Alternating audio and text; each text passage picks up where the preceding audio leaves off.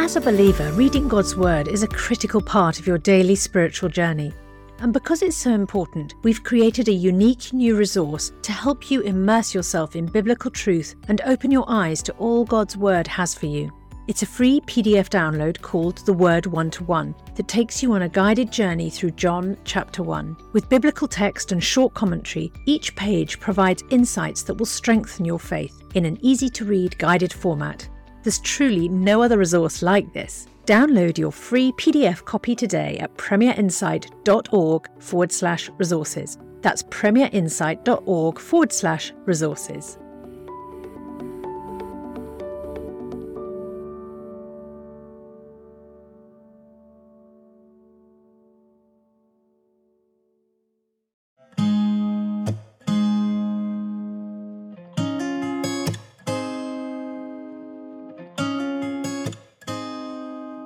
The Ask N.T. Wright Anything podcast.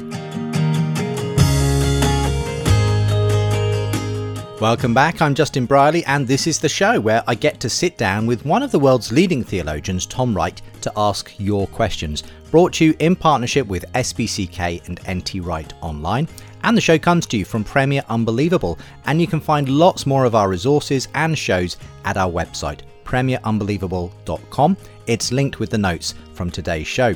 Now today we're asking, would God need to redeem aliens? And questions about life beyond Earth and the cosmos. If the universe is so big, why did God choose to come to a small hill called Mount Zion? If there is sentient life beyond Earth, would it need redeeming too? And are the Nephilim evidence of aliens and UFOs?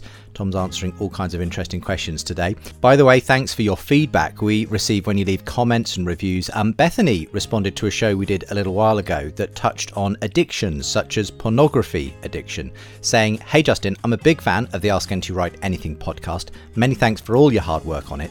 It's really helped me in a lot of my theological thinking. I just had a small piece of feedback about that episode, which was great by the way. During the discussion on addiction, you referred to the fact that many men in particular struggle with pornography. Whilst this is absolutely true, it can be pretty alienating for the many women who also struggle with this problem to repeatedly hear it represented as a predominantly male issue. I really don't think that it is a male issue anymore, and it only leads to feelings of shame for women, making it less likely for them to speak about it. It's something that me and several of my friends have all found difficult over the years. Anyway, I hope you know that I'm only telling you this out of love and not out of anger, just trying to balance the scales a bit more when it comes to conversations. Thank you very much. Yes, totally get that. Not just a male issue by any means. And thank you very much for getting in touch. And if you want to get in touch, maybe to leave a comment, to ask a question of Tom, you can register to do that at premierunbelievable.com. Or indeed, you can rate and review us on your podcast provider. It helps others to discover the show as well. For now, let's get into today's set of questions.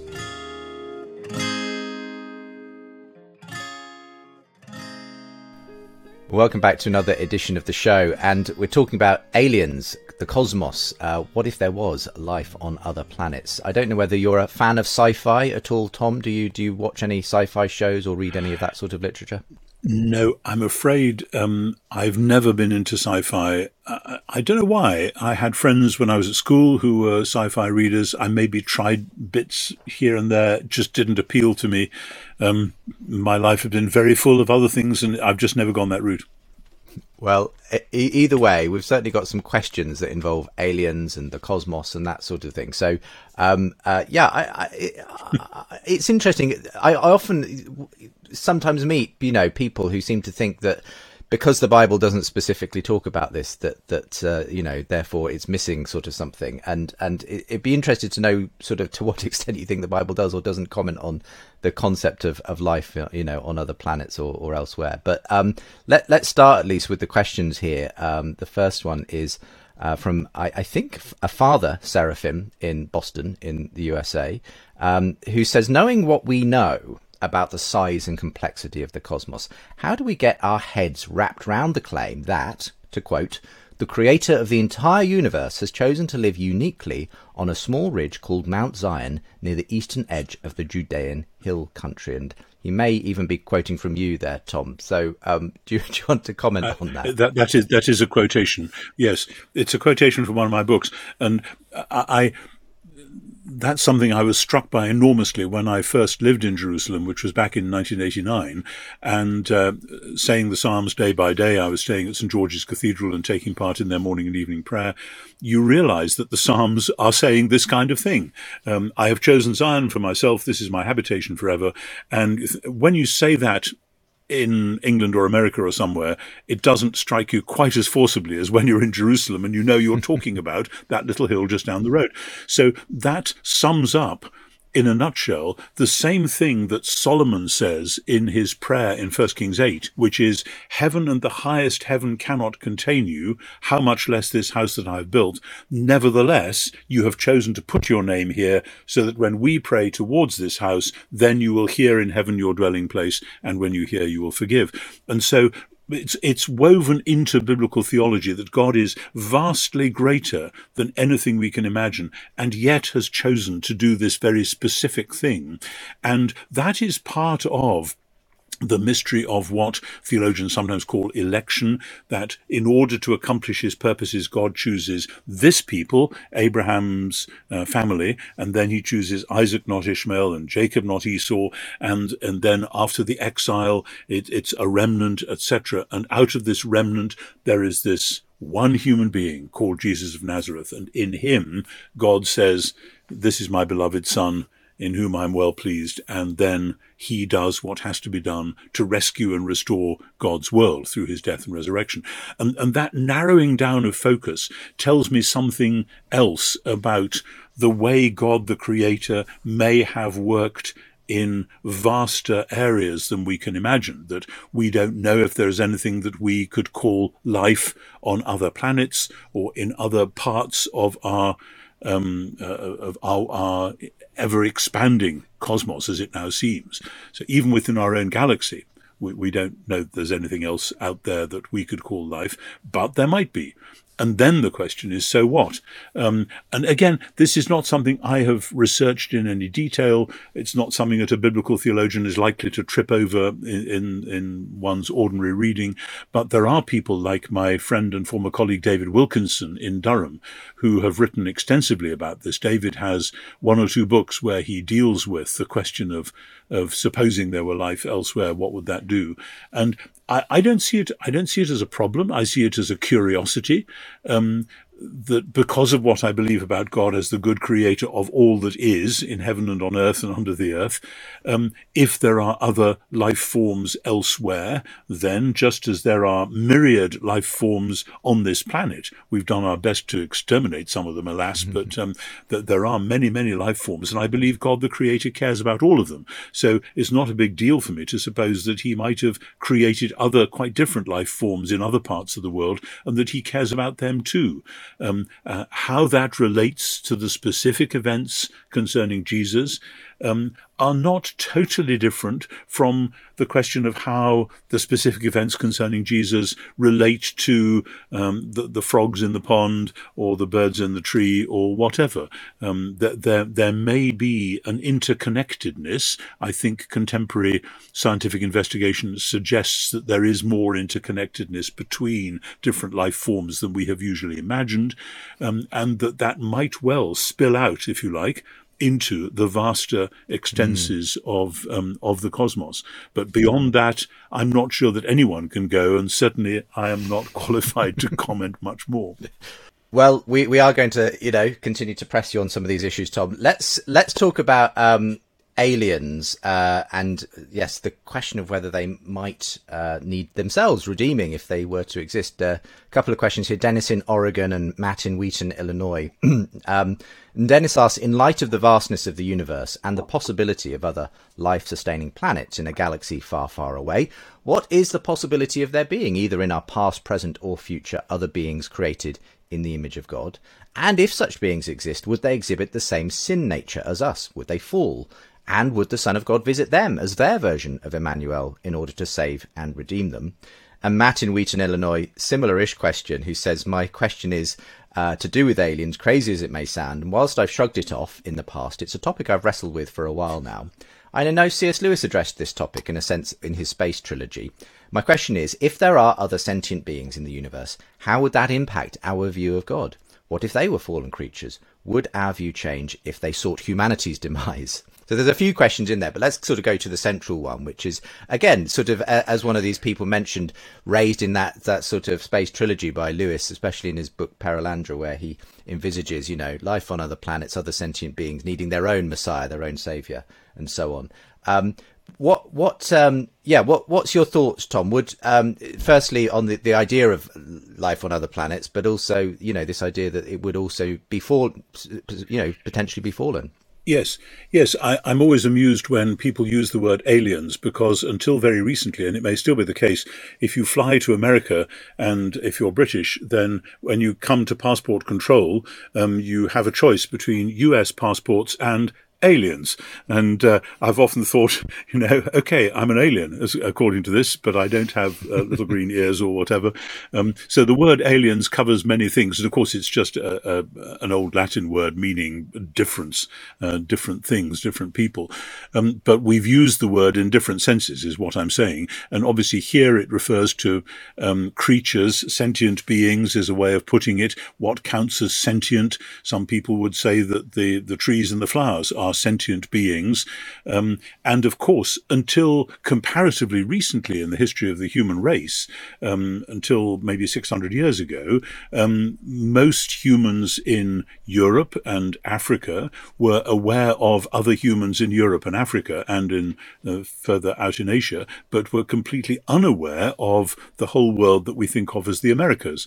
And that when they found America, or which is of course a particular odd way of putting it, America was always there, when they stumbled upon it, then they had serious questions. Do the people who live here have souls? Are they real human beings? Do they need saving the same way that we do? So in a sense, what's happening now is we're asking the same questions that people in the not too distant past asked about people that we would now recognize as other human beings, even though they had very different customs, cultures, etc. And of course, within the planet, as we now see it, there were all sorts of interconnections, and the prehistory of the different ethnic tribal groups, etc., can be now traced by archaeology and so on. Whereas we would find it very difficult, I imagine, to do anything similar, supposing other sentient beings were to be found not just on Venus or Mars, but on in places far further out in the larger outer space. So yes, C.S. Lewis does explore this, and Perelandra, he has a scene which is really rather like what Genesis 3 might have looked like if Eve had eventually said no. And it's a wonderful temptation scene which then goes the other way. But Lewis is asking those questions really as a way of addressing some of the what-if questions which then bounce back on us. How do we understand our own place in the great scheme of things? I remember when I was a teenager, there was a song which which was quite popular among the sort of newer Christian music in the 60s and 70s, which was about, supposing there were other stars and planets which had other creatures, will there have to be multiple incarnations? Will the Son of God have to die in each one of those in order to redeem them? And I remember at the time being a bit puzzled about that and thinking, actually, if what the church has always said about Jesus is true, then Jesus is the embodiment not of a local deity who belongs to this planet only, but of the God who made heaven and earth and the whole thing.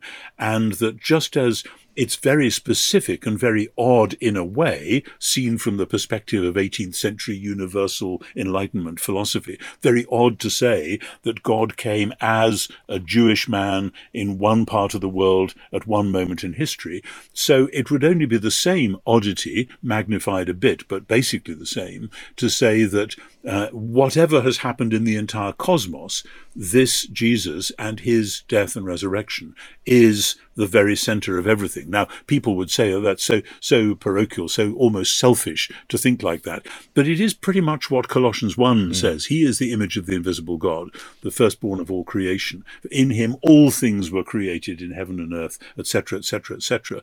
And then And he is the start of it all, firstborn from realms of the dead, so that in everything he might be preeminent.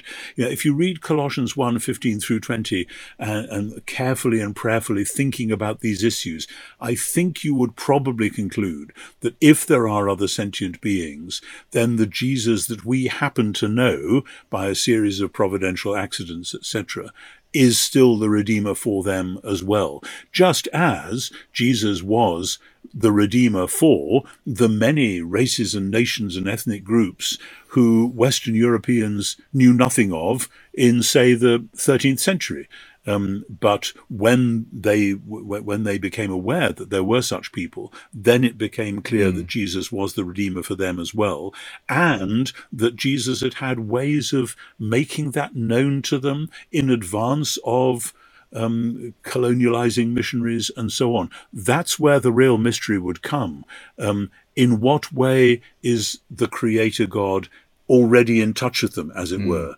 And just as with other species within our world, whether the birds and the animals and the trees and the flowers and so on, do we have to assume that whatever happens to them happens through us, or do we not assume that they have their own ways of praising God and of being obedient to God, of which we know very little or nothing? So there are all sorts of mysteries there, but we have to be quite careful, because it is all speculation, and we should not let speculation then outrun our caution, and particularly we shouldn't get so fixed on it that we then ignore the things, the tasks which are immediate and close at hand. Yes, and I think that I found that very helpful, actually, the sense that if it's true that Christ's death and resurrection, as it were, is about this prefiguring of this new creation and so on, then that's something that applies to the whole cosmos in a sense, just as, just reading from Colossians 1 verses 20 here, and through him to reconcile to himself all things, whether things and John 1 to 18 as well. So there's that sort of cosmic sort of significance. Even if it starts local, it seems to span out across the whole cosmos in that way. Let's talk finally about aliens and Nephilim. This is a rather interesting question from Lenny in Florida, who asks, since you've already touched on a huge variety of topics, I thought I'd narrow it down to 2 fringe topics, although for some Christians they aren't very fringe at all. Firstly, what is your take on the Nephilim and the idea that they might return before the second coming of Christ? And connected to that, secondly, what do you think about aliens, and what would be a sound Christian response to the idea of life on other planets? Well, you've already obviously addressed number 2, but obviously there's a connection here in Lenny's mind between this race, this rather mysterious references in the Old Testament to the Nephilim, and some people have made claims that perhaps this was some sort of UFO/alien race that and so on. And any thoughts on this? Firstly, you might want to just sketch out what you understand of these references to the Nephilim in the Old Testament, Tom. I don't have very much to say about the Nephilim, and I confess, though I did see this question yesterday or the day before, I didn't at once go off to a Bible dictionary to check on my facts about the Nephilim. But I don't think that Scripture gives us any indication that we ought to be particularly bothered about the former races of either quasi-hominids or giants or whatever who seem to have been around on the planet way back when. You find it when the children of Israel are in the desert and approaching the promised land, and they send the spies into the land, and oh my goodness, they've got big people there, they've got giants, and then you have Goliath and Gath, etc. It looks as though there are some hominids who are apparently of a different size, a different type to the ones that most people are, and they seem then to have died out. The idea that they are part of a kind of a UFO colony, this would go back to Genesis 6, to the idea about the sons of God who take up with the daughters of men, and they produce this race. I do not know what Genesis 6 would mean in terms of our interpretations today. Obviously, ancient Jewish interpreters had all sorts of theories about this as part of the origin of evil, not just Genesis 3, but also Genesis 6 as being, that's where things went horribly wrong. But the New Testament really doesn't pick that up. You don't find Jesus saying, now remember what happened to those Nephilim, or watch out because they may be back. There's so many things to be focused on in the New Testament, and that really isn't one of them. And I would say if anyone finds themselves focused on that and worried about it, then they ought to give themselves a further crash course in reading Matthew, Mark, Luke, and John, and concentrate on the things that are central rather than the things that are peripheral. And particularly, I know that there are some circles in which UFO sightings and all that are all the rage. I'm always interested if I see something in the papers about somebody from NASA or something saying it looks as though there really are some beings out there who are occasionally interacting with us. Fine, okay, but please don't hook that in to any form of biblical eschatology. Please don't imagine that there's anything in Scripture which says that, before the end or before the rapture or anything like that, some of these creatures are going to reappear. If God wants to do something extraordinary, God will do something extraordinary. But I don't see anything in the New Testament, anything in the teaching of Jesus, to hook those things together and make a further kind of future conspiracy theory out of it. Yes, we've got our work cut out just making sense of life on Earth without having to turn to other planets as well. But anyway. Well, quite. And making sense. And making sense of the central issues of the gospel and whatever else we want to say. This is not one of those. Well, it's been fun to, in any case, have a think about these things, Tom, and imagine what the possibilities might be out there. And I hope it's been helpful to those who have been in touch. But for now, thank you very much for being with me on today's show. Thank you.